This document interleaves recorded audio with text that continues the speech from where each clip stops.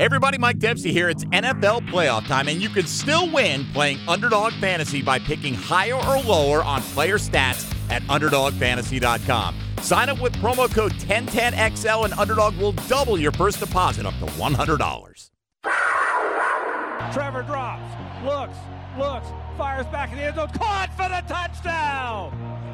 Touchdown in the back of the end zone to Calvin Ridley, and Jacksonville has taken the lead. Checks it down underneath. That's a crossing route to Christian Kirk. 30, 25, 20, 15, 10. Christian Kirk to the goal line. Touchdown, Jacksonville. A crossing route to Christian Kirk, and the Jags have retaken the lead. Fires this one deep downfield, and that ball is going to be picked off. The Jags pick it off, and they're going to run it back. That is Dewey Wingard, picked it off in the middle of the field. He's still running it back. He got it into Pittsburgh territory. Andrew Wingard stepped up and picked that thing off. Just disappointing the way we finished our season. Obviously, it's definitely not good enough. You know, things start with me, and I got to make sure that I'm holding myself accountable and I'm doing all I can to, help our football team win on and off the football field, but just not good enough. It hurts, it hurts to not be able to finish, and you look at where we were at one point in the season and just finished really, really poorly and kind of, gave it away. So there's so many things you look at and it's disappointing and frustrating, and we have a lot of really great players, and I think we have the potential to be a great team. We didn't finish the year that way. 1010XL 92.5 FM presents Jaguars Today with your hosts Mike Dempsey, Tony Smith, Demetrius Harvey, and Dylan Denmark. I love it. How about that? Big hack with a little drop in right there. If you're looking on the YouTube screen right now, you may be surprised that Demetrius Harvey is here with us. Pockets, what's the situation with our technology The today? wide camera's not working, only the wide shot. solo shot. All so right. we're working through it. Well, nobody wants to see me, right? We should redirect the solo camera. I'm not touching it, by the way. I'm going to get yelled at by somebody if I touch it. I'm going to enjoy imagining throughout the show that Demetrius is throwing his voice into the back of this chair. No, we've got an empty chair right here in between us, and I see us both on this shot, so we'll get Demetrius over on the next break. But he is here. I swear to you, Demetrius Harvey of the Florida Times-Union, many people's favorite Jaguar reporter. What's up, Big Meech, as E.T. wants W. How are you? I'm doing all right. How about you guys? We're well, man. Good for us to be able to see you. Nobody else can see you at the present time. Look, bro, it's radio. Like, you're a writer, we're radio people, and now it's all about video. Like, everything. If it doesn't happen on video, it didn't happen. It didn't happen at all. You have to have video. You have to be. Now they're doing it vertically. I know I sound old there, but it's been weird. It's been weird to see all this transition to pretty much primarily video stuff. So it's interesting that you guys started doing it too. Yeah, well, it's there, and I'm here, so that's about my connection to it, Tony. It shows me I don't really have a choice in the matter, and really, if Jacksonville had a vote, we would probably take that camera down at least from the hours of 10 to noon. But that's not our concern today. All right, let me lay it out. We got Pete Prisco coming up in about 20 minutes, and we scheduled that because we wanted to get Pete's fleshing out a little bit of the rumor that he dropped on a podcast a couple weeks ago about Trent Baalke. But that's coming up. We got plenty to dig into with you, Demetrius, starting with the Jags have a new defensive coordinator, Ryan Nielsen. I don't think any of us – well, I shouldn't speak for anybody in the Jacksonville media. I don't think many of us know Ryan Nielsen personally other than what our research has shown us, and it looks like in his first year with the Falcons – he really improved a lot of their defensive metrics significantly. Yeah, from just primary, research, just sort of looking at it yesterday, it seemed like he was able to improve their defense immensely. I mean, pretty much every metric they went up, even sacks, they completely doubled it. They went from 21 to 42, which isn't a huge number, but it's a huge difference. It's 100% difference. So that's something where you can at least see why they would probably want to bring a guy like him in. He's able to take a defense that maybe was struggling the year before, add a couple pieces, and then sort of mold his defense around it. And I think that that's something where you're going to sort of see it this year, or I'm assuming you're going to see it this coming year with the Jaguars, where they're going to be maybe more multiple is what I would say, just because you don't really in today's day and age have just straight up 3-4, 4-3, you do this, you do that, and then that's the only thing you do. It's a lot more versatile with all the different players and all the different sizes, athleticism, all that kind of stuff. So yeah, he's going to bring some sort of intensity from what I've read, attacking, aggressive. That's sort of his mantra, I guess, down in Atlanta. So yeah, I mean, this is going to be an interesting, hire to see what sort of comes to fruition. To be fair, I don't know a defensive coordinator or a would-be defensive coordinator that wouldn't tell you we want to be aggressive, right? Like honestly, I mean, that's like the baseline to get you in the door. What everybody talks about pockets. We have that clip that we've got in there. This was, I'm sure you've seen it. A lot of people out there have seen it. This was back in August, right? And this was after basically a good portion of the offseason as Nielsen comes in from the Saints to the Falcons. He's trying to instill his mindset on the team. This is a variety of coaches and players being asked about their impressions of Ryan Nielsen in Atlanta last August. And from day one, it was attack, aggressive, attack, aggressive. That's been something that's been yelled at us, from day one, attacking aggressive. And I'm super grateful for Ryan Nielsen and, the way that he coaches because I feel like it resonates throughout the whole defense. Everybody's kind of trying to play on that same string of things and really play attacking guys aggressively. You hear it in your sleep? I feel like you do. Yeah. You definitely can hear his voice when you even say the words. You're like, huh. I mean, I already kind of knew what type of intensity he had. I had a phone call with him before he came in. But, yeah, that first meeting, you got a little shot, attack, aggressive. I was like, okay, that's what we're going to be. Let's do it then. But like you said, he said every single day just to remind us, and it is embedded, man. It come out in all my talk. So you think about it in your sleep? Because a couple of guys seem to feel like they do. I might have came out my sleep one time like, oh, attack. No, it's embedded, though, but it's good. It's good for the defense. It give us something to work toward. A lot of the guys today were talking about attack and aggressive and how that's something that Ryan Nielsen says all the time. Every day. How much is that embedded in what you guys are trying to do on defense this year? Everything is embedded in everything. That's his motto, attack and aggressive. We talk about it every day. Everything you do, the way you walk, the way you talk, you know what I'm saying? He on you. Your posture need to be right. But at the end of the day, like your swagger, how you carry yourself is you carry to the field. You know what I'm saying? And your mindset. And it's been good. Everybody buying in, and it's good to see the defense play with that. You need that as a defense. All right, now I would not expect, we wouldn't be playing that for you if it wasn't. It's not like we didn't hear every defender in Jacksonville and Caldwell himself come out every time we heard from him, turnovers. Right. I love that mindset. Yes. About this year. This is defensive coaching. This is just how that works. But that's certainly his mentality, attack, aggressive. Okay? Look, all right, so he wants to attack, he wants to be aggressive. All that's fine. Got to have the personnel to do that. And Demetrius, I think people have looked at his history of who he has worked with.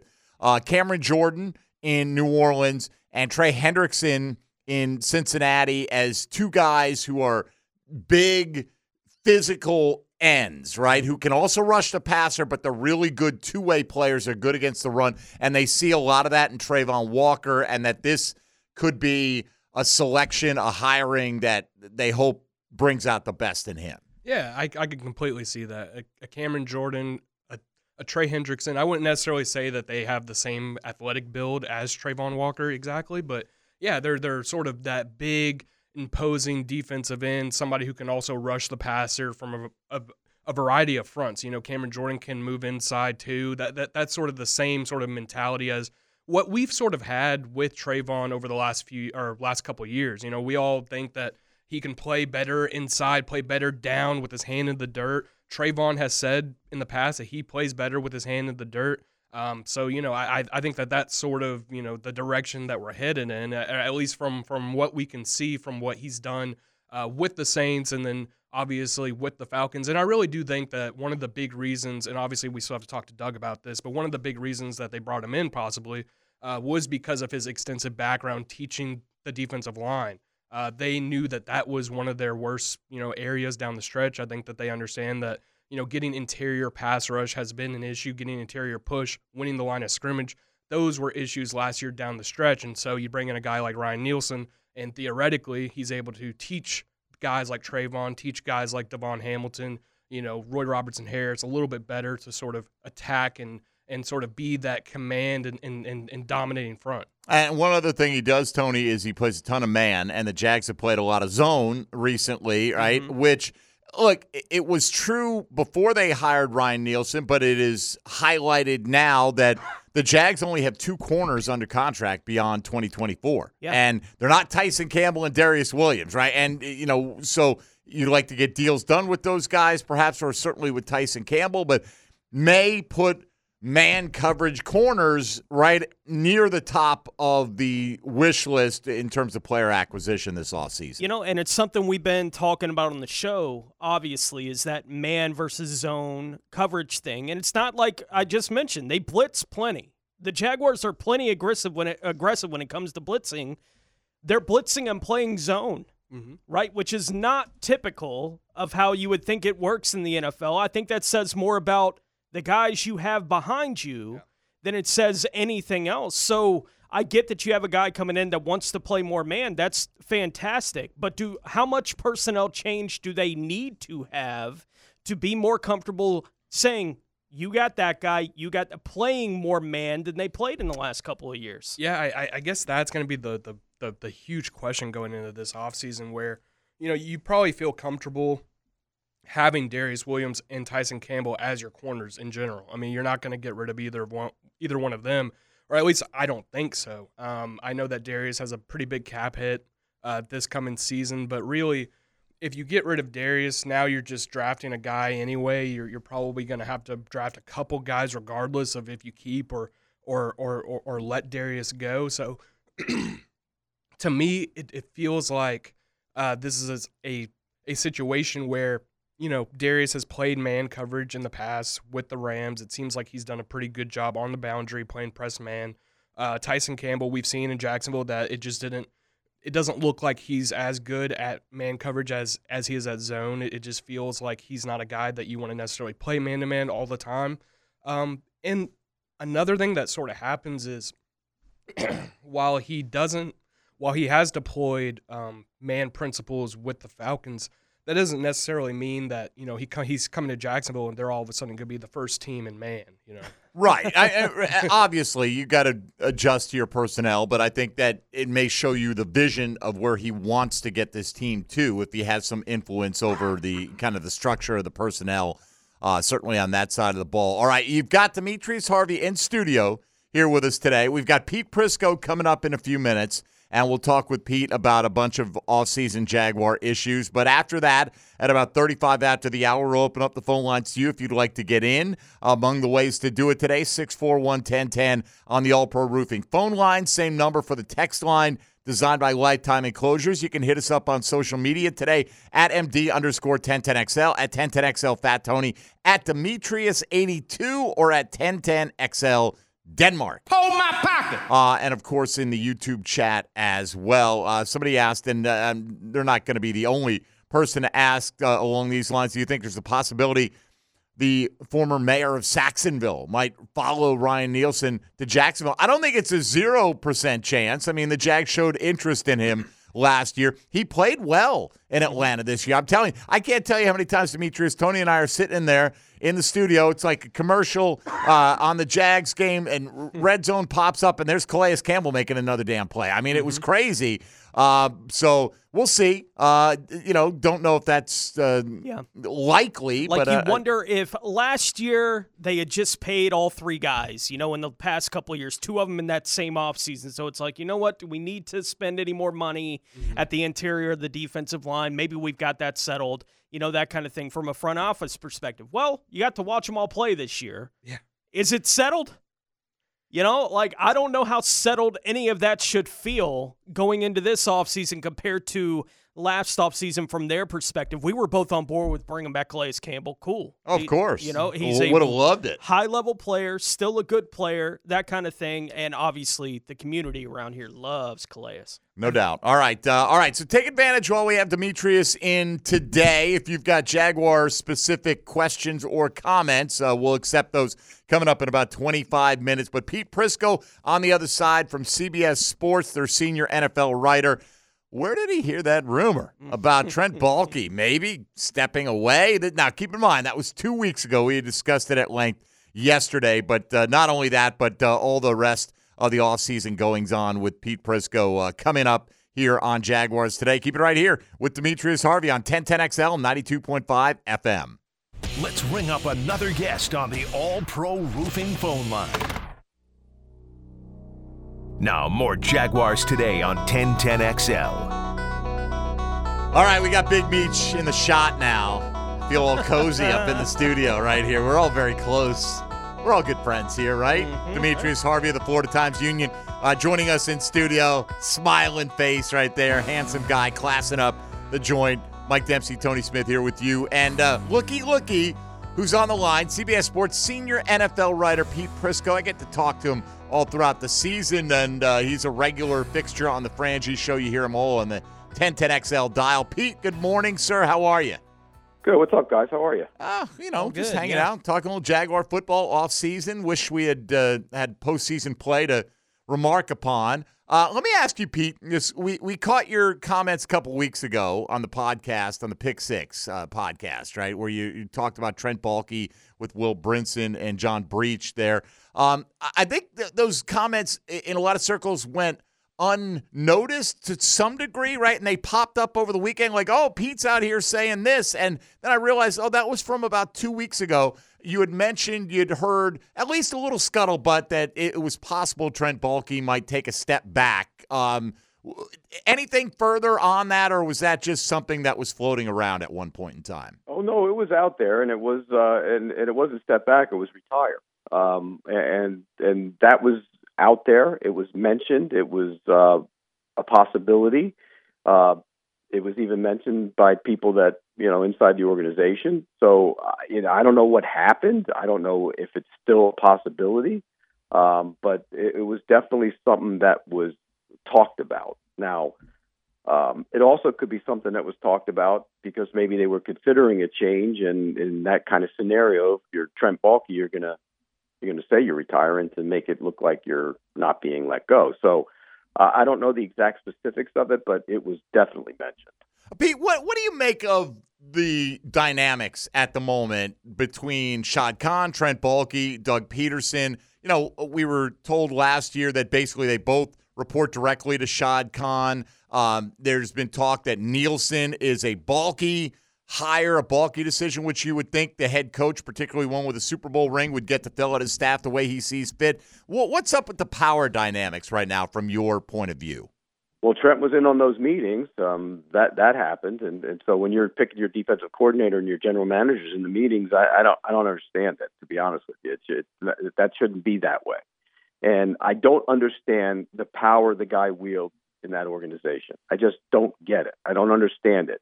And look, he'll probably come down on me when I see him. I don't care. The bottom line is that team isn't good enough, and it's because of him. When they were, you look at Tom Coughlin was there, they ran him off. Dave Caldwell was there, they ran him off. And I'm talking about him and others. They ran them off.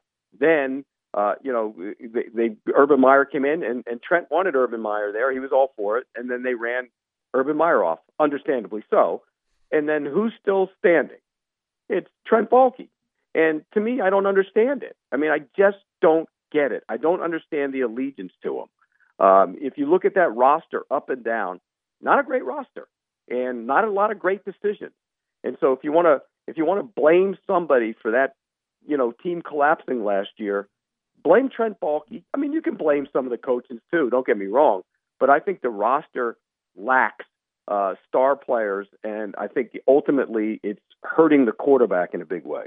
Yeah, I think, Pete, Mike and I have made our position clear on Trent Baalke. If they had fired him 2 years ago, we would have been okay with it. Certainly would be okay with it this offseason as well. Doesn't appear that's going to be the direction they go with it, and it clearly sounds like you would feel comfortable with that as well. Did the Jaguars change enough outside of that with just Mike Caldwell and the defensive staff being turned over for the most part?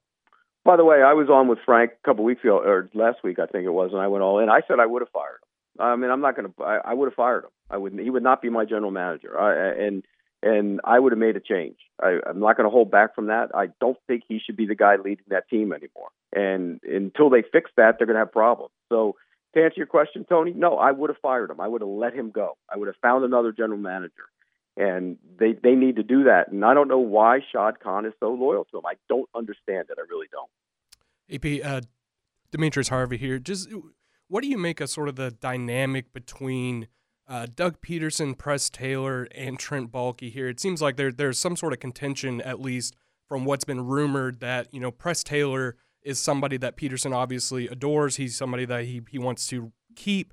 And it seems like Trent might have wanted to go a little bit of a different direction. I mean, have you heard that, and what do you sort of make of that dynamic?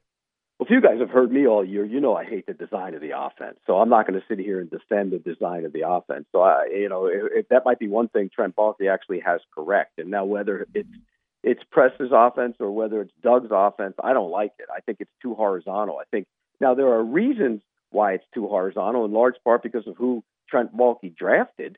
I mean, you got nothing in the middle. I mean, the center stands straight up and gets blown back. You can't run the ball. The right guard is breaking down.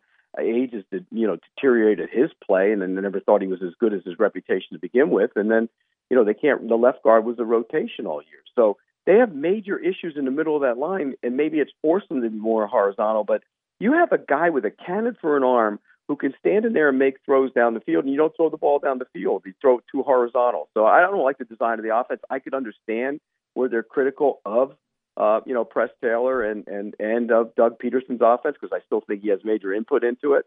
But again, that the fact that Trent Baalke is sitting there, and he's chirping about it, because that's what he does. He's chirping about that offense. He's chirping about who he shouldn't hire as a defensive coordinator. That's too much power for him, for what he's done. Worry about your own stuff. That's what he should be worrying about. And now you got a rift between head coach and general manager, because the general manager doesn't think the coach is making his players better, and the coach probably doesn't think the players are good enough. Right, and if you're not, and if it went down to where Trent Baalke basically had final say on who the defensive coordinator is, I think that's a recipe for disaster, Pete. If you've got a head coach with the resume of Doug Peterson, he's got to be able to fill out his staff, in my opinion, the way he sees fit, for better or worse. And I understand that that's part of what it came to the end of the line with Doug in Philadelphia, was he was seen as too loyal to some of his staff, but that's who he is, and I think that's his prerogative as the head guy. Let's move off that for a moment. There are a lot of off-season things to get done for this football team. Josh Allen coming off the 17.5 sack season, and Calvin Ridley, their only 1,000-yard receiver. Pete, both slated to be free agents. You only have one franchise tag. How do you think the Jags will attack the desire to retain these guys, and do you think they'll be able to get them both back? Whatever way Trent wants to attack it is how they'll attack it. I mean, I would make sure that I would keep that defensive end in any way, shape, or form, or outside linebacker, however you want to call him. I think in any way, shape, or form, I would keep him. He's the priority. The receiver, I think you can, if you look at that, you could find a guy. I mean, you could use draft picks to get two of them if you want to. I think he's replaceable. If he wants to come back, you could try and get a long-term deal done with Allen, and then tag Ridley if you wanted to. I think you can do that, and then try and work out a deal with him. It sounds like Ridley wants to stay, but Ridley didn't. I mean, he'd be the first one to tell you he didn't know the offense last year. He was in the wrong. You guys saw it. He was in the wrong place a lot of the times, and I think he got more comfortable as the season moved along. Does he want to go somewhere else and learn a new offense? He said that at the end of the season. But again, money talks, and so we'll see how they play it out. But I think Allen should be priority number one, obviously. How would you rank the team's needs heading into the offseason and draft? Well, with this guy coming in as a defensive coordinator, they better get man-to-man cover corners. That's what he wants to do. I mean, you look at their corners; those guys, they're not man-to-man cover corners. I think that has to be a priority, some way to get those guys. The other thing is you got to build it around that quarterback.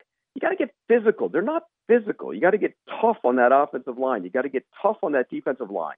You look at their defensive line. They're not big. You want big bodies in there, and they get pushed around. And the linebackers, by the way, he'll draft one in the third round in this draft somewhere along the way. He'll find a way to draft a linebacker. And that's the mistakes that you get hit with, by the way. You traded up for Devin Lloyd, hadn't been worth it. You drafted Muma, doesn't even play.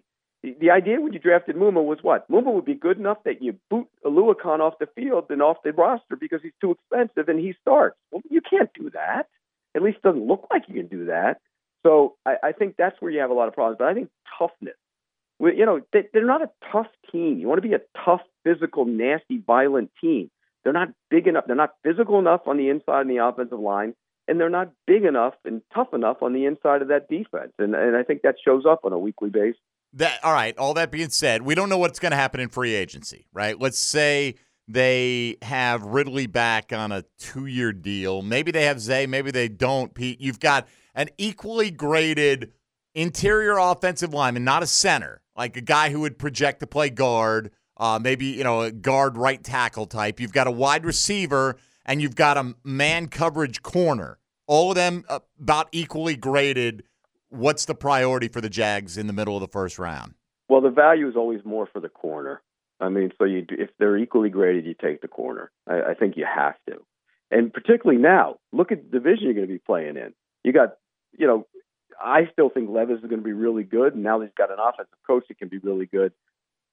In a division now, you have 3 quarterbacks that are young and coming up, so you better be able to defend those guys, particularly Stroud. And so I think you have to be able to get a cover corner. That's where the direction I would go in would be cover corner. And then you can come back in round 2 and get a guy like Barton out of Duke who played, left tackle for him. He's a guard. Some people think he might actually end up being the best center of the draft. So you have options there. If you can play him at center, you get Fortner off the field. If you don't do that, you want to play him at guard, you get him in at guard, get rid of Sheriff. So I think there's a lot of options if you do that, if you get that kind of player. So I think that's where I would go cover corner first, provided Ridley's back on that 2-year deal, and then maybe get a second round center. And then, of course, you got to skip over the 3rd round because they'll draft a linebacker in that round, then you get to the 4th and start supplementing the rest of the draft. Pete, the Jags obviously have their own young quarterback in Trevor Lawrence. How would you grade him this season? Disappointing. Can I give him that grade? And there were a lot of circumstances. I think he tried to play through too many injuries. That tough guy is a good thing, but sometimes you got to be smart about it. I think he was sped up a great deal. I think his mechanics waned at times because he was sped up. He passed early in the season. I thought he was passing on some throws down the field to take the quicker throws. He's better than what he played. That's my contention. I think he's a better quarterback than the way he played. He should be, one of those driving the ball down the field, hitting those big shots, taking that arm and whipping it around quarterback, and he wasn't that guy. So I think they're disappointing. I thought he would be the MVP this season. I thought he would have an unreal year. I thought the offense would be one of those, move the scoreboard on a regular basis offenses, and they were far from it. So the only way I can really grade that team and him offensively is disappointing. Pete, the Jags are like middle of the pack in cap space, and every team in the division has significantly more than them. One guy that we've looked at for several years, perhaps alleviating some of that, is Cam Robinson. You could save $16 million against the cap. I understand what Cam's importance is to this offensive line. Are you keeping him around at that $21 million cap hit this year? That's a tough decision. That's a really tough decision because they're a better offensive line when he's on the field, but he doesn't play to that money. And so that's a really tough decision for me. But he does give them some physical presence. The one scenario would be, what do you do? Do you move Harrison to the left tackle? I mean, there's some talk of that, but then what do you do with Walker Little? That makes him a missed draft pick if that's the case. So look, they have other ways to clear out of, Rayshon Jenkins, he's gone. There's other ways to clear out money. But again, that's a tough decision. I probably lean to bringing him back because if you don't bring him back, what do you have? I mean, is Walker Little your long-term left tackle? You could. Look, if you bring him back, Walker Little's your swing tackle at best anyway, right? So you missed it. Right. Well, you could, if you let Cam walk, you could play Anton Harrison on the left side, Walker Little kind of penciled in on the right side. And I think the first round is just rich with guys that could play right tackle, based on what the pundits say. I'm not a scout, but no, you're right. Like, they're a right tackle. There seem to be a lot of them that may fit the value, maybe even into the second round. So I think that's one possibility, because if you save the $16 million on Cam, you direct some of that money to maybe re-sign Ezra Cleveland or sign another guard, and you could address the offensive line in that direction with a veteran on the interior and then go with a young guy at the tackle position. At least it's a thought, you know? Yeah, it's a thought, but I think what you're doing is you're taking you could have a decent two guys no matter who they are at tackle if you keep Robinson there and Harrison would be the right tackle, then weaken the line even more. Then you're starting to chase that one again. I think, would I have kept them for that money before the season? No. But after watching, that season, if Walker Little's not your left tackle, if you don't think Walker Little could be your left tackle, then I think you almost have to keep Cam Robinson. I mean, you really do. Would I? Probably not, but I think you almost have to. They're bad up front. I mean, the center has to sit down. I mean, there's no other ifs, ands, or buts about it. He isn't good enough. He plays too high, and he gets pushed around. He's not good enough, and Sheriff wasn't good enough, and he graded well. I don't know how, but he did, and I just don't think he's good enough. And so they're not tough. They're not physical. It's a offensive line that you got to the way they play. They don't drive anybody. They're just more pass and tap. They they don't play physical, and they need to be much more physical. And I think that has to be upgraded. Whatever way you do it on an offensive line, you have to do it.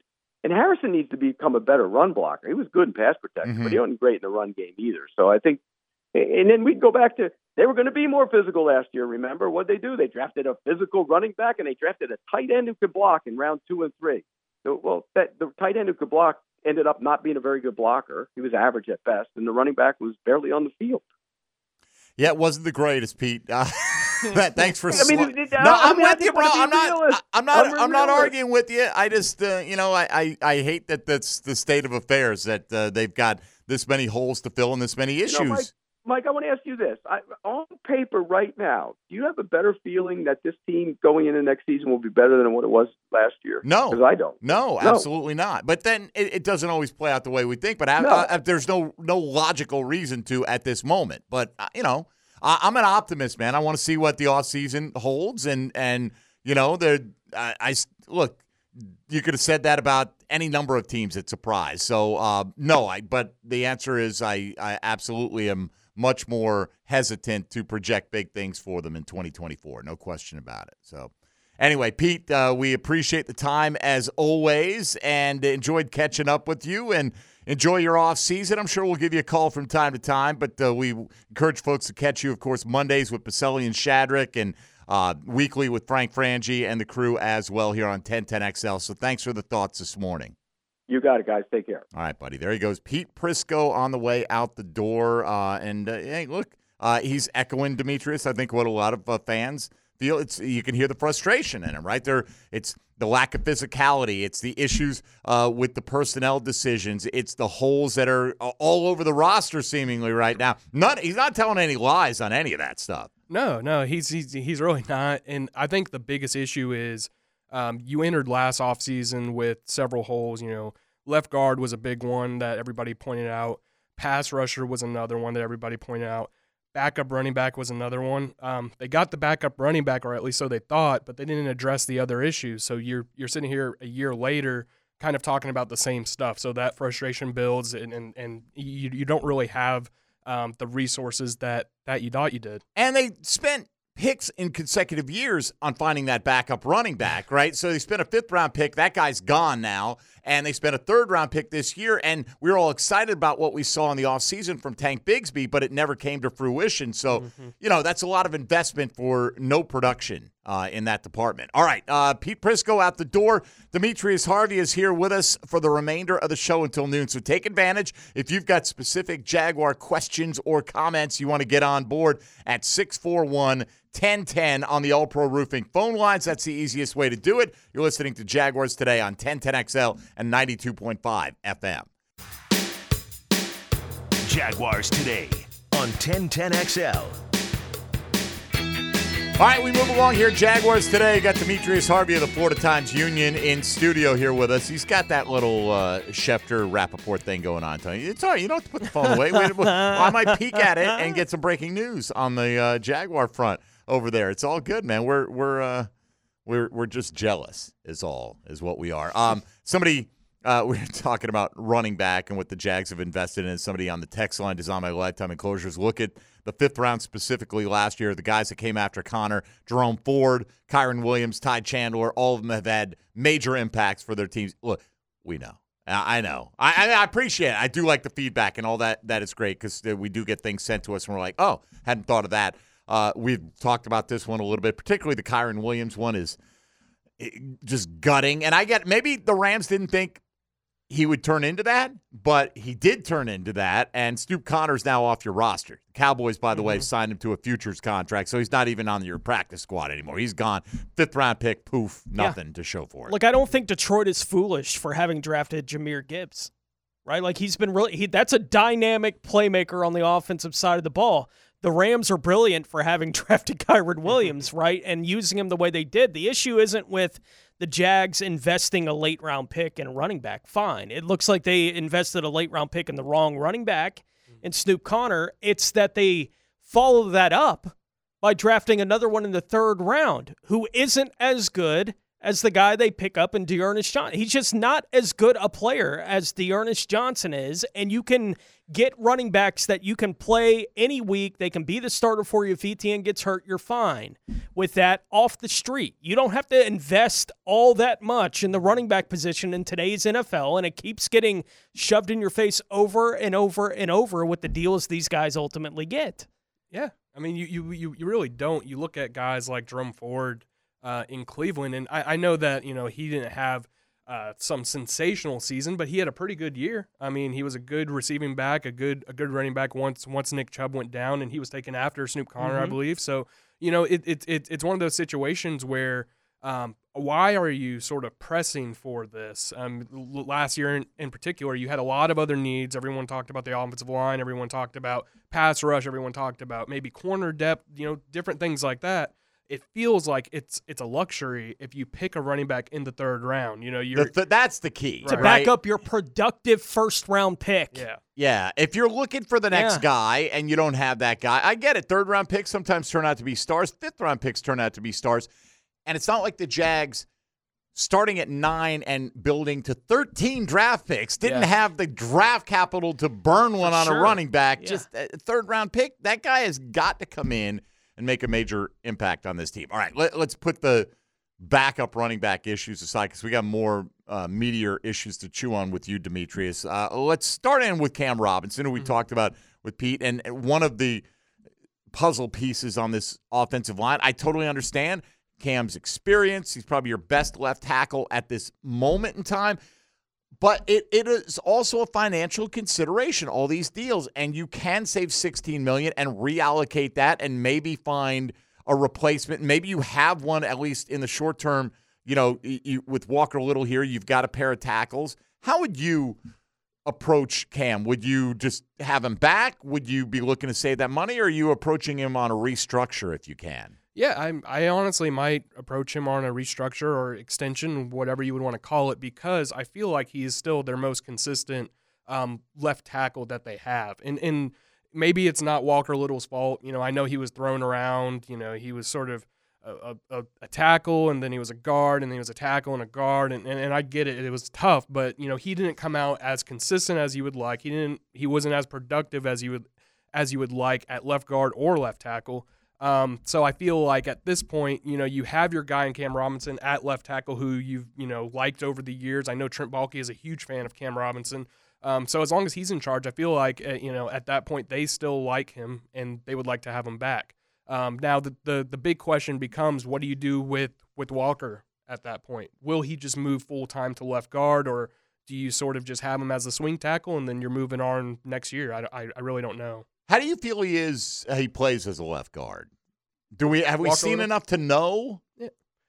We really haven't. How many games did he play at left guard? Maybe 4? Yeah, not much. Right. So, I mean, he got hurt. You didn't really see too much. It looked shaky to start, I think, in that Bills game, and then I think he got hurt in that game. Yep. And so he went down and you didn't really see anything. And then the next time he came back in, it looked like he was still trying to get back. And then I think he got hurt again. So, it's really hard to tell. You don't know. And so that's a big question. Do you view him as a left guard or do you view him as a tackle? And that's something that the Jaguars are going to have to figure out. Yeah, it's surprising at this point in time. The guy was taken in the second round of the same draft as Trevor Lawrence, right? That he hasn't forced his way into the starting lineup on a permanent basis. And I can't imagine that they envision that would be the case heading into the 2024 offseason, Tone. At what point in the process, Demetrius, do you look at a guy like Anton Harrison that is a first-round pick that does maybe his better position is left tackle?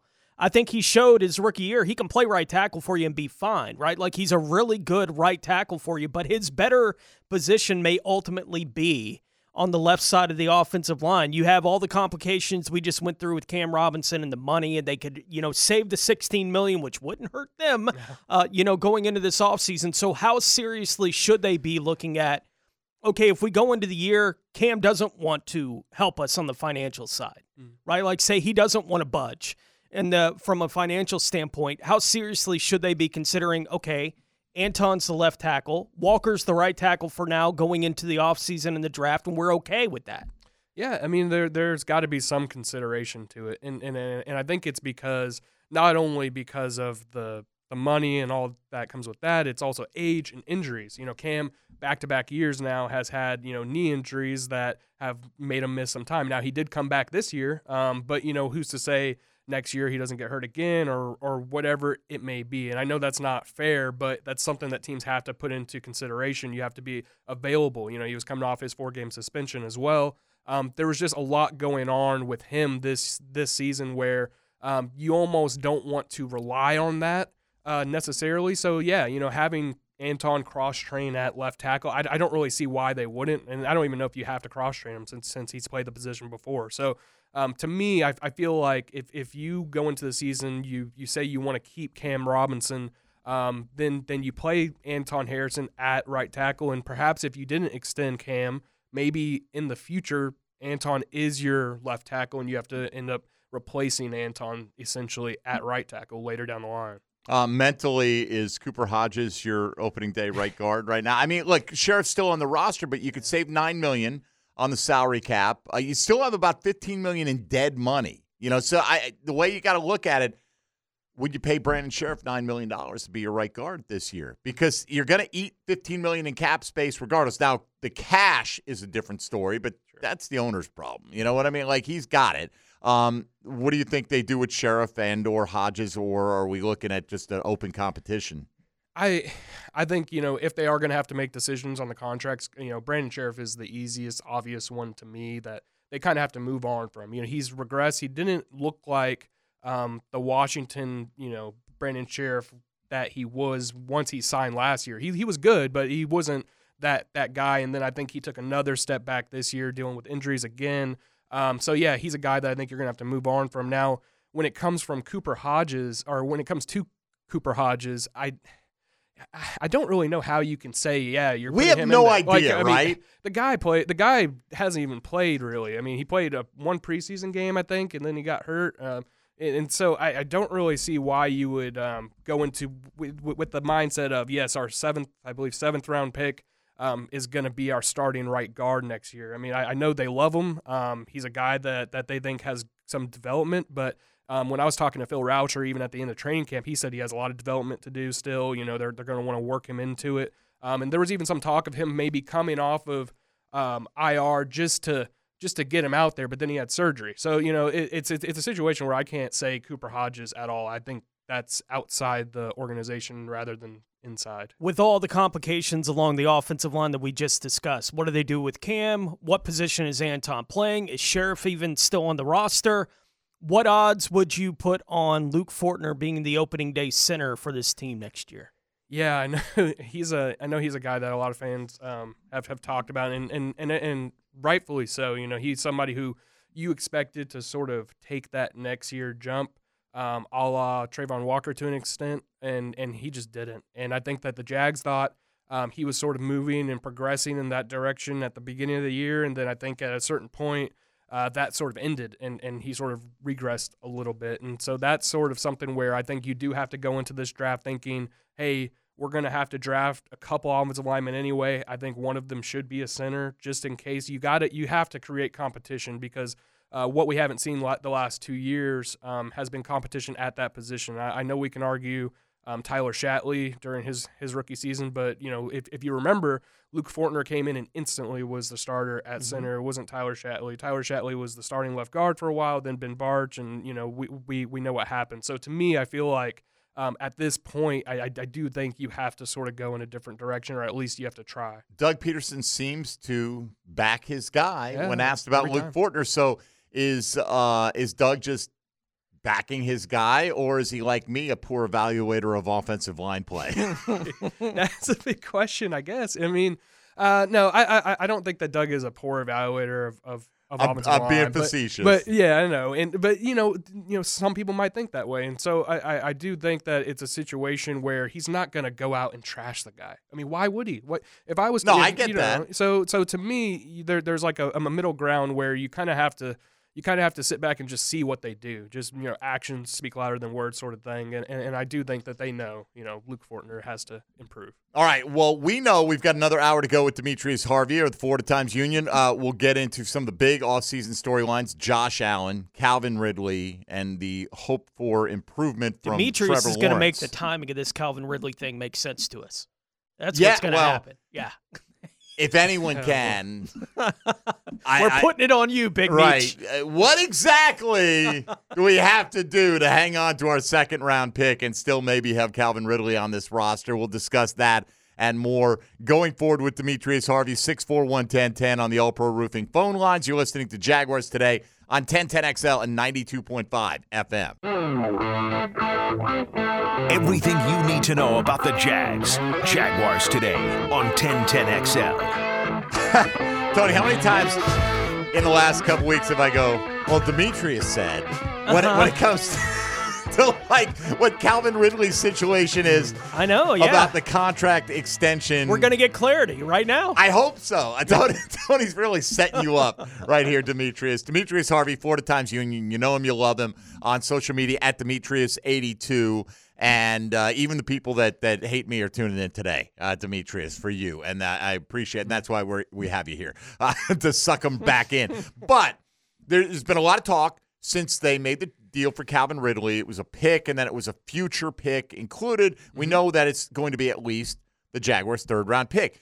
If they sign Ridley to a, quote, extension, then they will owe their second-round pick. What is the definition of an extension? Does it have to come within this league year? What is your understanding about the parameters surrounding this deal? So my understanding of it, and anyone can feel free to correct me if I'm wrong. Oh, no, you're my source, so please don't say that. No, I'm saying I've yet to hear anyone say anything different, and so that's interesting, but I keep getting asked. So I'll say this, if the Jaguars sign Calvin Ridley before the new league year, which is on March 13th, if they sign him to an extension, if he signs a franchise tag, if he signs a one-year deal, anything, then the Jaguars will owe the Falcons a second-round pick. If he doesn't, else it's a third-round pick. That's it. It's that simple. So it's the start of the league year. Okay, so this brings up a very interesting scenario. Right now, your colleagues, and we'll let you weigh in on this,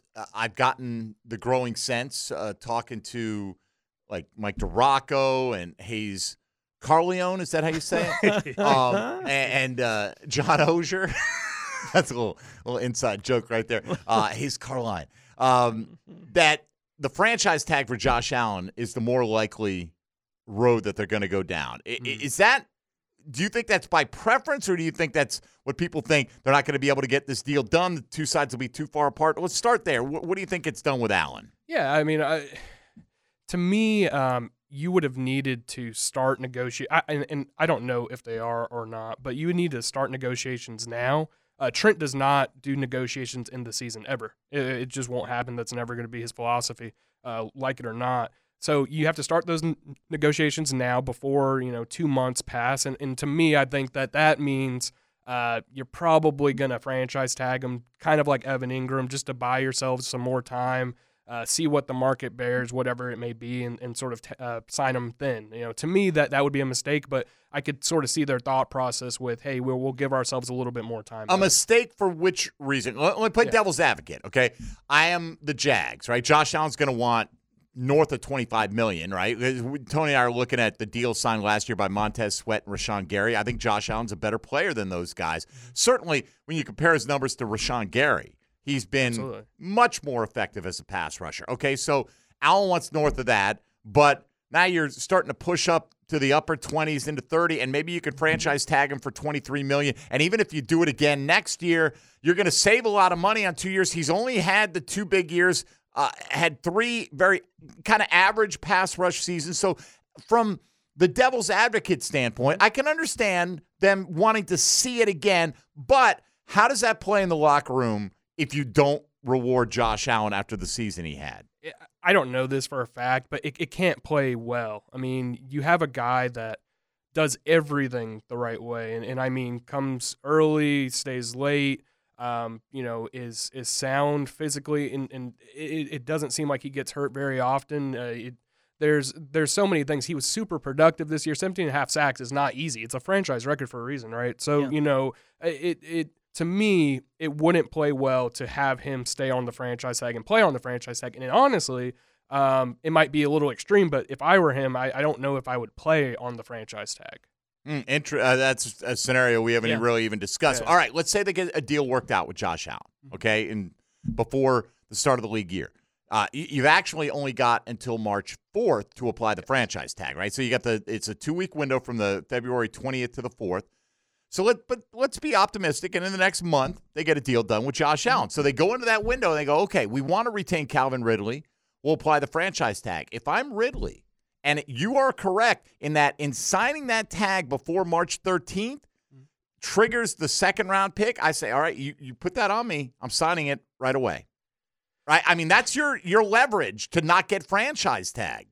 Yeah, that would be interesting, I guess. I never really thought about that scenario where Calvin and his agent would kind of conspire a little bit.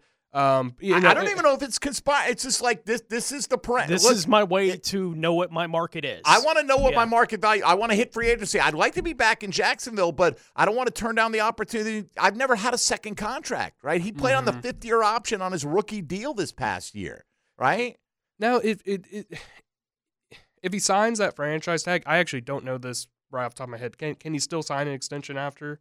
If he signs the franchise tag. After a certain period of time has passed. There's a time. Right. Yeah. Like it's the Evan Ingram thing. Like, you can still sign it. They could have still worked out a long-term deal with Ingram. It was on the same, I think, timeline that you had to get it done. For a long-term deal. Yeah, and there's no one else can negotiate with them, obviously. Like, you'd be taking that out of the picture. I'm just looking at the worst case. It's not the worst case scenario, because that would mean you'd have Josh Allen under contract long-term, and that would be fine. Let me ask you, what is your priority with Ridley? I mean, how important is he to bring back to this football team? He's important. I don't know if he's as important as you would have thought going into the season, I guess. And I only say that because you can make a lot of moves. You can draft a receiver. There's obviously going to be a couple free agents out there. T. Higgins is a guy that everybody talks about. We don't know if the Bengals can retain him because of Jamar Chase, things like that. So to me, I don't necessarily think that Ridley is priority number one. Obviously, and I don't know I don't know if it's like a close gap between Josh Allen and Calvin Ridley in terms of who you need to retain moving into next season. But I will say.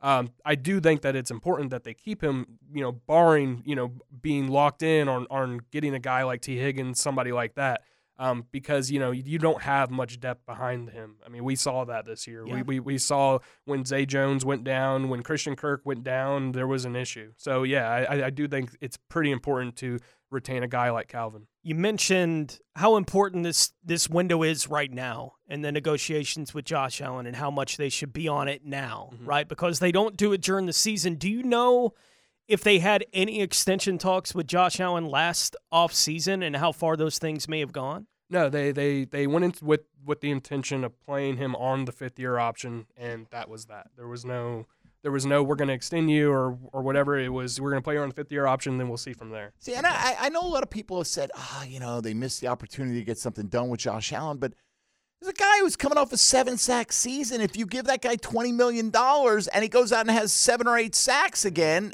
then you're looking pretty stupid, right?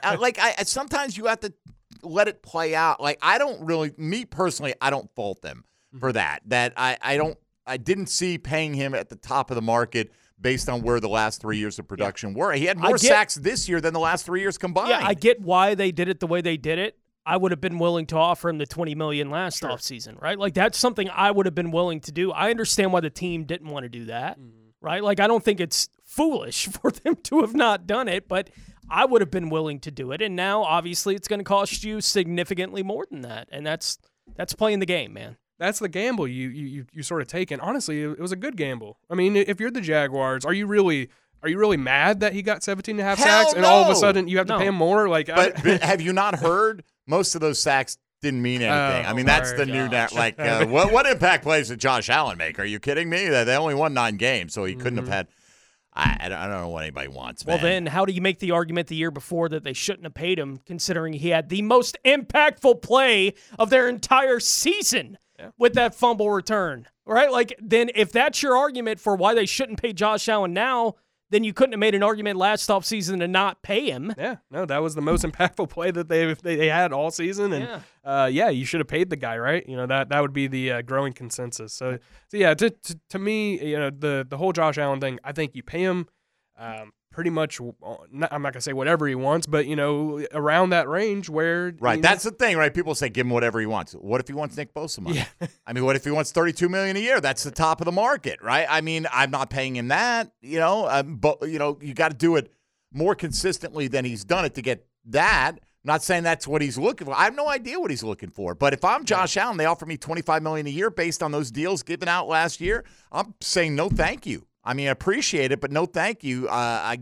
guess it would depend on what the guaranteed money is because in the end, I mean, Josh Allen's susceptible to get hurt like anybody else. And you know, if you're getting $50 million, $60 million guaranteed, something to consider, I suppose. All right, Demetrius Harvey here with us. Let's talk about, you mentioned Zay Jones.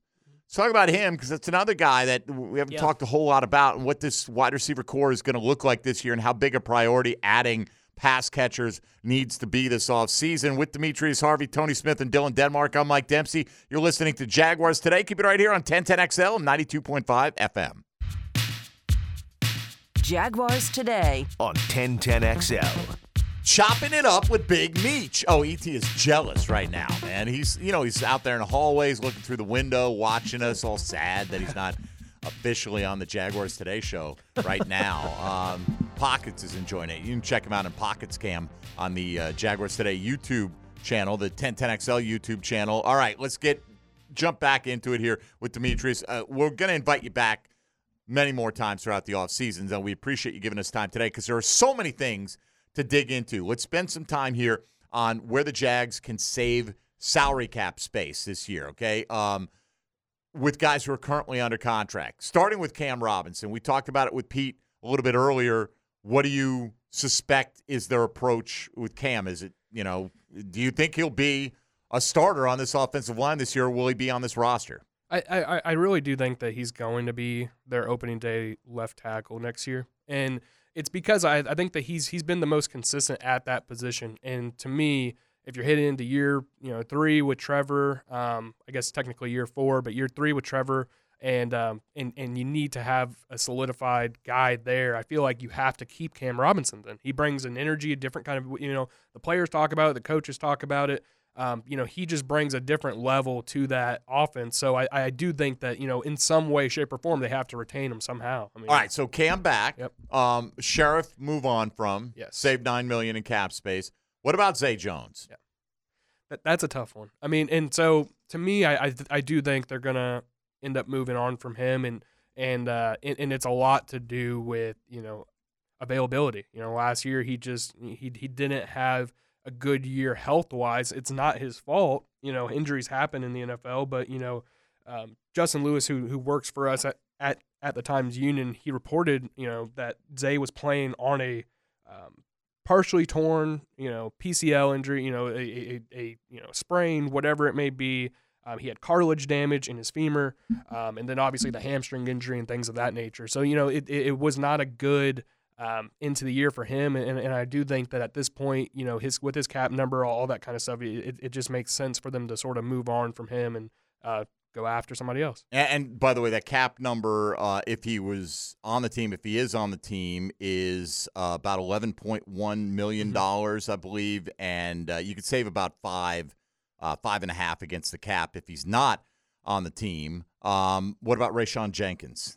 He's another one where I think they drafted his replacement last year in Antonio Johnson, and you sort of saw what Antonio was able to do. Now, I know he's playing primarily nickel in replacement of Trey Herndon on those early downs, those sort of obvious run downs. And then when Trey came in, it was more of a passing down situation near the end of the season. But to me, that was a start of something to where you're going to be able to get Antonio on the field more. I thought Rayshon took a step back from his second year with the team in 2022, moving into this year. So, I do think that he's a guy that you're going to have to sort of move on from as well, just because of the cap number, and then you have a replacement in the house. Is there anybody else that we're missing? Like, you could save $7 million with moving on from Foye Oluokun, but then you're creating a massive hole, it feels like, in the middle of this defense. Yeah, I don't think that you move on from Foye. He's a guy that is the only consistent linebacker on the team right now, and you're heading into a new season with a new defensive coordinator. The last thing to me you want to do is get rid of your sort of leader on defense as well, and have to replace him with somebody else,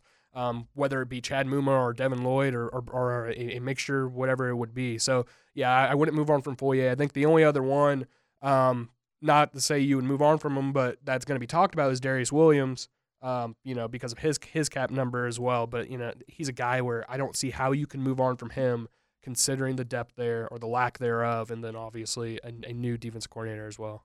Darius Williams' cap hit is $10.5 million this year. His dead cap is only $500,000. Yeah. So you would save $10 million outright, but wouldn't you probably need to turn around and spend a bunch of that $10 million on getting another corner in here? You would think, right? I mean, that's the thing. You create that opening, and starting corners are not cheap. Darius Williams, I think, arguably the second most impactful defensive player on this team this past year. Arguably, certainly in the conversation after Josh Allen. Absolutely. He had, I think, did he have 2 touchdowns taken back? Or he had at least 1, and then 4 interceptions, I believe. Tons of pass breakups. 19 pass breakups. Right. I mean, the guy was the most consistent player in the secondary all year, easily. I mean, I didn't even see him down the stretch even. Like, I don't remember saying, wow, Darius Williams really didn't do well there. I know they had that sort of missed coverage and things like that sometimes, but, other than that, I felt like he was the most consistent player. It's interesting because probably some of these deals were structured to be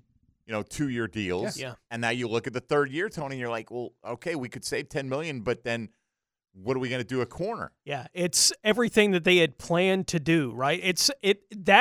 The conversation you just had about Foye explains why they kept investing in middle linebacker over and over and over again. It was, well, in a couple of years, it would help us financially to be able to move on from Foye Oluokun. And now you get to it, and it's like, we can't move on from that guy. We don't have anybody to replace that at all, despite the fact that we spent a first and 2 third-round picks on the position, right? Like, despite having done that, or a third and a fourth, despite having done that, you still haven't found anybody that you step in and you say, if we walked away from Foye, we're comfortable with Devin Lloyd playing that position. Not so much. No. You drafted Chad Muma, right? And so, to your point, you thought that they got it at safety a couple of times. Yeah. They do. They have that replacement at safety. They have that replacement or they thought they did, maybe on the offensive line with Walker Little, things like that. But they didn't do the same thing with Chad Muma. Not really, because of what we've seen now from him. From Devin Lloyd as well, because you have to, if you're okay with Foye moving on, you have to also be okay with what you get from Devin. And I feel like they still haven't gotten what they necessarily want from Devin at this point. What about Fatukasi? As somebody mentioned, right? You could save like $3.6 million on the cap. I mean, I would do it. I mean, they're not good against the run now. It's to me, and it's nothing against Foley, obviously, but he just is not. He just did not have a good year at all. I thought that he was the most disappointing player on defense. Now, some of that maybe could be attributed to his early injury. I'm not sure. But I thought he was the most disappointing player just because you did not see that push. You did not see that sort of power that you wanted, that physicality. Before the year, Doug Peterson said that he wanted Foley to be a dominant force in the middle of their defense, and they thought that he might be, but he just wasn't. So to me, I wouldn't have any problem with them moving on. I don't necessarily know, you save $3 million. I don't know if that's enough, but I know that's it might the be thing, a principle right? thing Because too. He's gonna count, according to Spot Track, $9.2 million roughly against the cap if he's not here, right? So that's $9.2 in cap space that you won't have regardless. It's not the same as cash because you're not paying him that $9.2, but he'll cost $12.8 if he's on the team. So $3.6 million. Here's for that amount of cap space, does he give you that amount of impact? And can you replace him for that? I mean, I think that's a consideration as well. Now, Shad Khan's probably like, oh, that's $12.8 million in actual cash I'm handing this guy. It's not just the $3.8. So maybe we'll find a guy who can give us the same level of production for $2.5 million, and we'll save a bunch of money and a little bit of cap space, Yeah, no, I mean, and they drafted Tyrell Lacey last year. Not to say he was to replace Foley, but, they have, in-house guys that maybe they can sort of push up a little bit more. But yeah, to me, it's one of those situations where you have to look at it like, how much more will this guy be able to give us? And, do we want to move on in order to bring in somebody else to not even compete for that sort of spot? I could see their thought process of, it only saves us $3 million. We don't need it. So go ahead and keep him and then maybe bring in some competition and go from there. But on the other hand, are you going to sit there and pay a guy all that money to not contribute? So to me, I feel like if there was another situation where they needed to spend or needed to cut some space, I do think he would make sense. Does Shaq Quarterman figure in at all to this equation, or is he just going to be depth as long as he's here? Shaq Quarterman? Yeah. I mean, is he? He's a free agent this coming? I don't think so. No. 2021, yeah. Oh, he is. Yeah, he year. is a free agent. Yeah, he is. For some reason, I thought he had another year in his deal. No, you're good. I mean, but to your point, I do think that having depth like him, it would only come into the equation if you're talking about special teams. Right. Players that you want to keep. A Caleb Johnson, if you want to re-sign him, guys like that. And Ventrell's back. What do they think Ventrell Miller is? Yeah. What do they think he is? I think they think that he's a guy who can run. He's a guy that can sort of get downhill quick. Has traits. I mean, but that's all you got. It's same way with Cooper Hodges. That's all you got is traits. I mean, I don't believe anybody who comes to me and says, "Oh yeah, Cooper Hodges is going to be a great right guard." Ventrell Miller is going to be a great linebacker, because they didn't play. They were hurt too. I mean, you can't say it. So I covered Ventrell Miller for a couple of years when I was covering Florida. Fast, physical guy. No, I wouldn't say fast in the sense of coverage, but I would say fast in the sense of gets downhill quickly. Physical guy, can play special teams. I don't know necessarily if that's what he would want to do, but he would be forced to, obviously. But yeah, to me right now, special teams, depth kind of guy, I wouldn't be able to count on him. Gotcha. Somebody asked on the text line, Design My Lifetime Enclosures, what about the transition tag for Ridley? First of all, if you use the franchise tag on Josh Allen, you only get to use one tag, right? But let's say that they got a deal worked out with Josh Allen. Well, the transition tag, as opposed to being the average of the top 5 players at your position, is the average of the top 10. So that's a benefit for the team. Mm-hmm. But that doesn't preclude the guy from going out there and signing a deal somewhere else, and you don't get any compensation. Yeah, you don't get the draft compensation coming back either. Right. Like, that was the conversation we had with Jawan Taylor last year. Like, what is the market actually going to be for this guy as a free agent? And we briefly discussed the idea of maybe the transition tag might make sense for a guy like Jawan Taylor, and figure out what you got to figure out with Evan Ingram, right, at the same time. Like, that kind of thing was part of the conversation. But it came down to, well, if you do it that way, then you're getting nothing, right? Mm. And if someone comes in and offers basically what Kansas City was willing to offer, I don't think the Jags are matching that, no, right? I don't like, either. He's out the door in that circumstance. And look, I'm not saying that Calvin's exactly that. I'm not sure that if you put him on the transition tag that he's going to be that as far as the offers that he's going to get. But there's at least enough of an appetite for a wide receiver in the league right now that a guy that has the skill set that Calvin Ridley does, that somebody might be willing to pay, that $23-24 million range. Who's out there? Higgins? If Higgins goes back to Cincinnati and Mike Evans goes back to Tampa, Calvin Ridley may be the among the handful of the free agent crop at wide receiver. Yeah, you look at the list right now, and those two guys top all those lists. And then basically you have Pittman, you have Marquise Brown, and you have Calvin Ridley. Those are the guys that are the top 5 on virtually every free agent wide receiver list you see right now. And I get it. Pittman's younger. He's also a different type of receiver. Totally different. I'd rather have Ridley than Marquise Brown. I think Marquise Brown's more, to this point, proven to be more of a one-trick pony, but that's a pretty good trick when you can run as fast as he does and stretch the field. I'm not saying he's without value, and under the right circumstances, I could see him here in Jacksonville as well.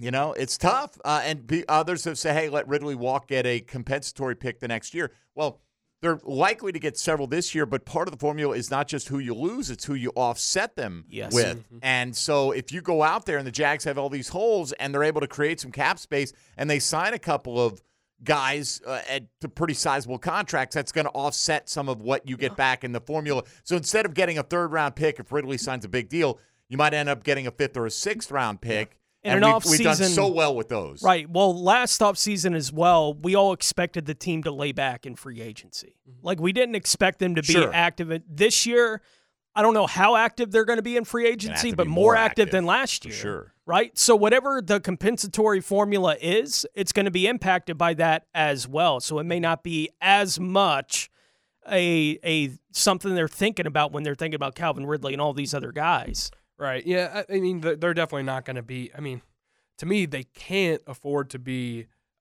Michael Dogby, Henry Mondu, are your guys. Though. And then when you ask about them, it's like, yeah, they're depth players. Yeah. So McManus was the big splash in free agency last year. Right. That was the big surprise where you're like, oh wow, okay, they got somebody. But you also didn't think that they had to. I mean, they kind of it all kind of washed away on all of us. So I do think that, this year they're going to have to be more exact with what they do. They're going to have to make, pointed decisions in terms of bringing in guys. Obviously depth is a serious need. And so, yeah, I do think with the situation that we were just talking about with Calvin, is he going to command that sort of money because of Michael Pittman and Marquise Brown being the only two other ones besides if a T. Higgins and a Mike Evans are sort of locked up, though, Calvin Ridley is the best of that bunch. But, I guess the other factor will be, Calvin Ridley's age at entering his 30-year-old season, I believe. So, yeah, it's going to be a very difficult decision, but I do think they have to be more active in free agency. Speaking of compensatory picks, somebody asking about Arden Key. I've seen projections for like a 6th rounder is what you're likely to get for Arden Key, but the Juwan Taylor's contract, the size of the contract that they sign has a big influence on this, and Juwan Taylor's expected to net the Jags a 3rd rounder. Yeah. Then keep in mind, they all come at the end of the 3rd round after the 3rd round has rolled out. They're still valuable. That's about as valuable as you can get, though, compensatory pick-wise. So maybe they pick up a 3rd. Maybe they pick up a 6th for Arden Key. Those are the likely ones that I've heard bandied about more than anything, but we'll find out in due time. All right, one more segment with Demetrius Harvey of the Florida Times-Union. Stick around. Plenty more to do here. This is Jaguars Today on 1010XL 92.5 FM. This is Jaguars Today on 1010XL. All right, got a lot to do, just a little bit of time to do it in with Demetrius Harvey of the Florida Times-Union. Here comes the phone again. Is it good stuff? Is it interesting? Like, I've been peeking. I see, like, it's all Jaguar-related stuff. I don't know. I'm trying to peek. Nothing breaking. Nothing breaking. Nothing that needs to go at Demetrius82 right now on social media that you need to get out there. If you need to, we understand. You got a day job, man. We appreciate you joining us today. We've got a league to look at in addition to the Jags, what's going on with the other 31 teams. Now, gems around the NFL, brought to you by Beach's Jewelry and Pawn in Jax Beach. The Tennessee Titans are reportedly working out the details on a deal that would make Cincinnati offensive coordinator Brian Callahan their next head coach. Baltimore head coach John Harbaugh had a similar answer about both tight end Mark Andrews and cornerback Marlon Humphrey's availability for the AFC Championship game this week, after both were unable to play in the divisional round win over Houston on Saturday, saying about Andrews, quote, "If he's ready to play, he'll play." And then about Humphreys, quote, "I'm pretty sure if he can be out there, he'll for sure be out there," end quote. After an MRI, the Chiefs are calling the injury that guard Joe Thuney suffered a pectoral strain. His status for Sunday in the AFC Championship game is unclear. Detroit center Frank Ragnow suffered a sprained knee and ankle on Sunday, but is expected to be able to play in the NFC Championship game this week. San Francisco head coach said that they should know more regarding the availability of wide receiver Deebo Samuel on Wednesday, also saying that Samuel's shoulder was hurting too much on Sunday for them to know yet whether or not he would even have a chance to play this week. And Carolina has hired Dan Morgan as their general manager and president of football operations. That feels like a guy who worked in the building that we're going to have a hard time attracting anybody to come work for David Tepper. Let's continue to promote from within. Yeah. I don't know. I could be completely wrong. Maybe Dan Morgan's the next great general manager. First round pick in 2001? Was that right? I don't remember the by year. Carolina. Oh, yeah. I remember. I mean, he's a legacy player for him. All right. We've got Demetrius Harvey here with us, so why don't we let him handle today's 10-10 take. 10-10 take. Now, Mike Dempsey's 10-10 take. Brought to you by Leonard Truck Accessories and Trailers. All right, that's why you're here, Demetrius, to handle the 10-10 take today. In all seriousness, we focus on some of these big issues, offense, defense, special teams, not to be overlooked.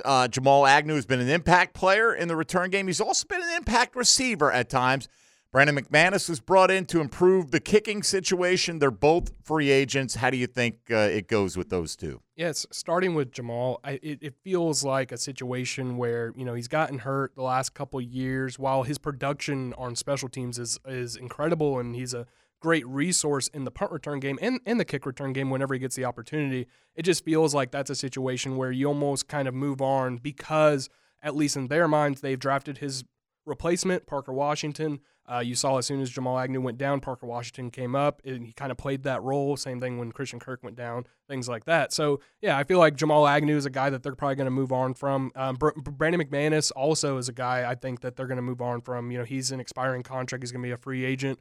Only because, late in the season, I know he had a hot start, but late in the season, down the stretch, he just wasn't consistent enough. That Cincinnati game and the way that Doug talked about him throughout the rest of the year, it just felt like, hey, they're probably going to move on and try to find a different guy. Tyler Bass may be available, from what I understand. I don't know. I just throwing a name out there. It is funny, man. I mean, we mentioned it yesterday. Josh Lambo stunk with the Chargers. He was great for a while here. Jason Myers couldn't hit the broadside of a barn, goes on to become a Pro Bowler. That's just the nature of this position. The Justin Tuckers of the world are few and far between that you can lock them in for a decade plus. The Jags have had some of that, and we've been lucky to have that. Let me ask you about this.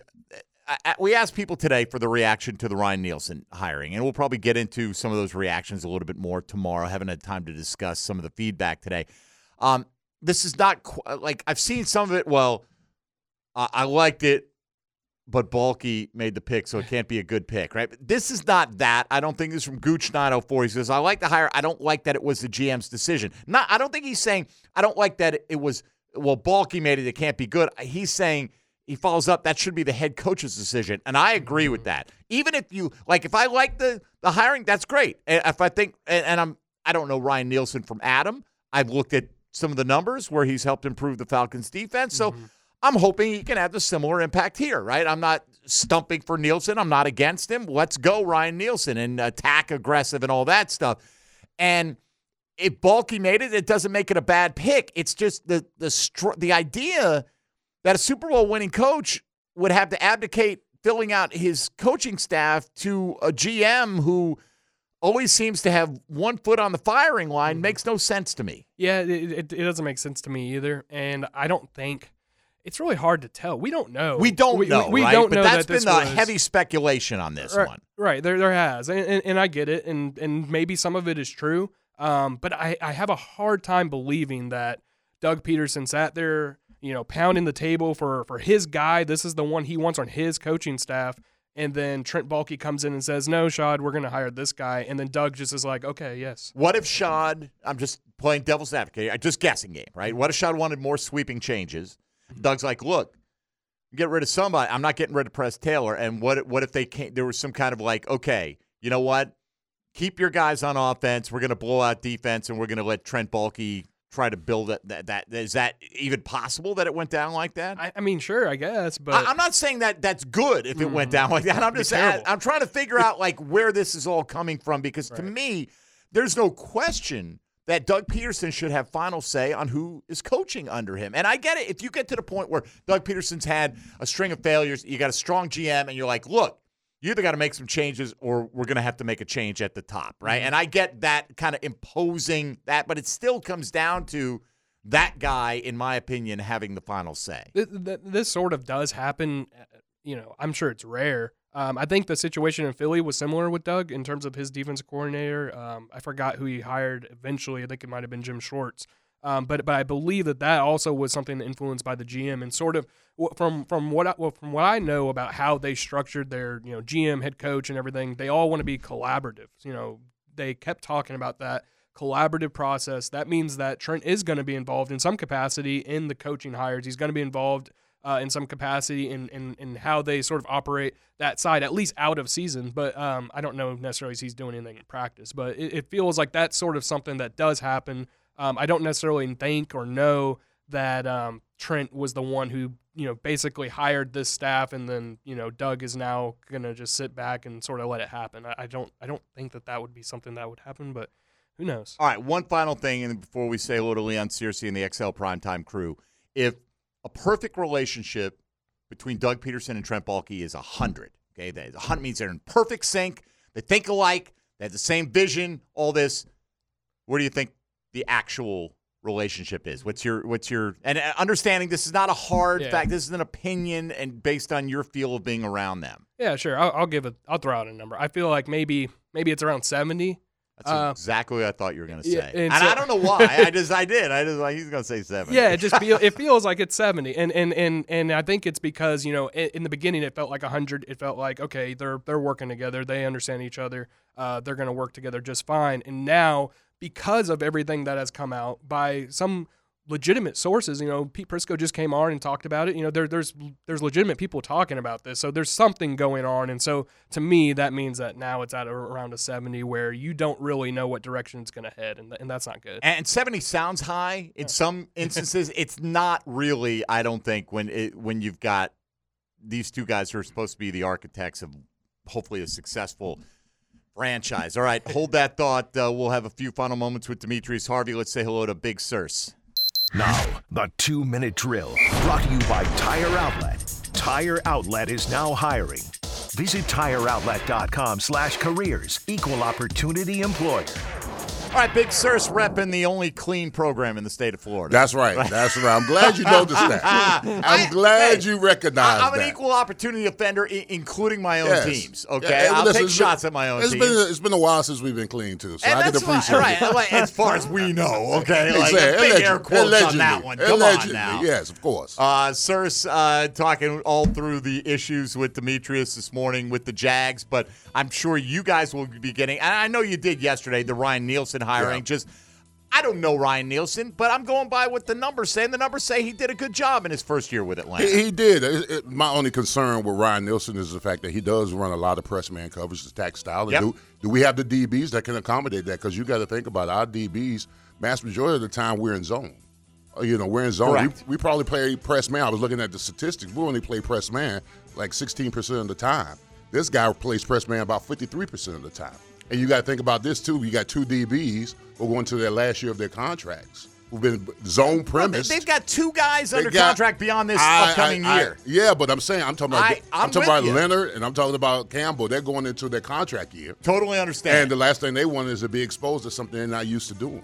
Yeah. I mean, press man, you got to press man. Right. I think Williams could play. He's done it a little bit, but I mean, all of a sudden, I mean, we talked about it yesterday, Tony. Corner should be on the horizon for that first-round pick. Yeah. This makes it maybe even more likely that that's under consideration. So, look, we just need all we need is about 6 picks in the middle of the first round, and we'll be fine. Well, I'll fix this roster with a half dozen first-rounders, Leon. That's all. Exactly. What are you guys doing today on the program? Well, we're gonna talk defense coordinator. We're gonna talk Jags, and we're gonna talk draft. And then I've got a friend of mine, one of my legends, coming on, Ray Roberts, who played with the Lions, blocked for Barry Sanders. He's going to talk about his times with the Lions and how excited he is about this team right now being the AFC Championship. Awesome. Leon will be listening. Thanks, buddy. Appreciate it. Appreciate you. Big Sirs and the crew with XL Primetime coming up. Demetrius Harvey can be found of course, writing for the Florida Times-Union primarily. And that's number one at jacksonville.com/sports. And you can also go on social media at Demetrius82. Anything in particular coming up, Meech? What's the next few weeks look like for you? Yeah, I mean, I'll be diving into Ryan Nielsen a lot more. I'm going to be trying to figure out his scheme a little bit more and try to introduce it to everybody in the best way I can. I'm sure everybody will be doing that. So, that's sort of what I have on the horizon. I also have something on Tyson Campbell. He talked about his sort of, down year because of the injuries and things like that. So I'll have something, up on that probably in the next few days. All right, we'll look forward to it as we do all your coverage of the Jags. Appreciate every time you come on with us, and thanks for spending some time. Sorry that DeRocco didn't buy breakfast. We felt like he should have been, after just such a miserable showing in the Breakfast Bowl this year, he should be our official breakfast provider of the Jaguars Today program. But I talk to him about it all the time, because I'll listen to you guys and I hear him losing. I'm like, okay, I'm talking about it today. I love it. I'm sure he's going, I don't lose every time. Well, all right. You're not here to defend yourself, Mike. You know how we do. All right, Demetrius, we appreciate it, man. I know Jaguar fans do as well. Look forward to doing it again sometime. Absolutely. I appreciate you guys a lot. All right, buddy. We got Johnny O tomorrow, and I imagine we'll get an introductory press conference here sooner rather than later with Ryan Nielsen, hopefully Tony, and maybe the rumored Trent Baalke speaking to the media at some point as well. But tentatively, John Shipley from Jaguar Report going to join us in studio just like Demetrius did today. That's on Thursday, and, of course, Tom McManus on Friday. So a lot to do the rest of the week. Stick around. XL Primetime is next here on 1010XL and 92.5 FM.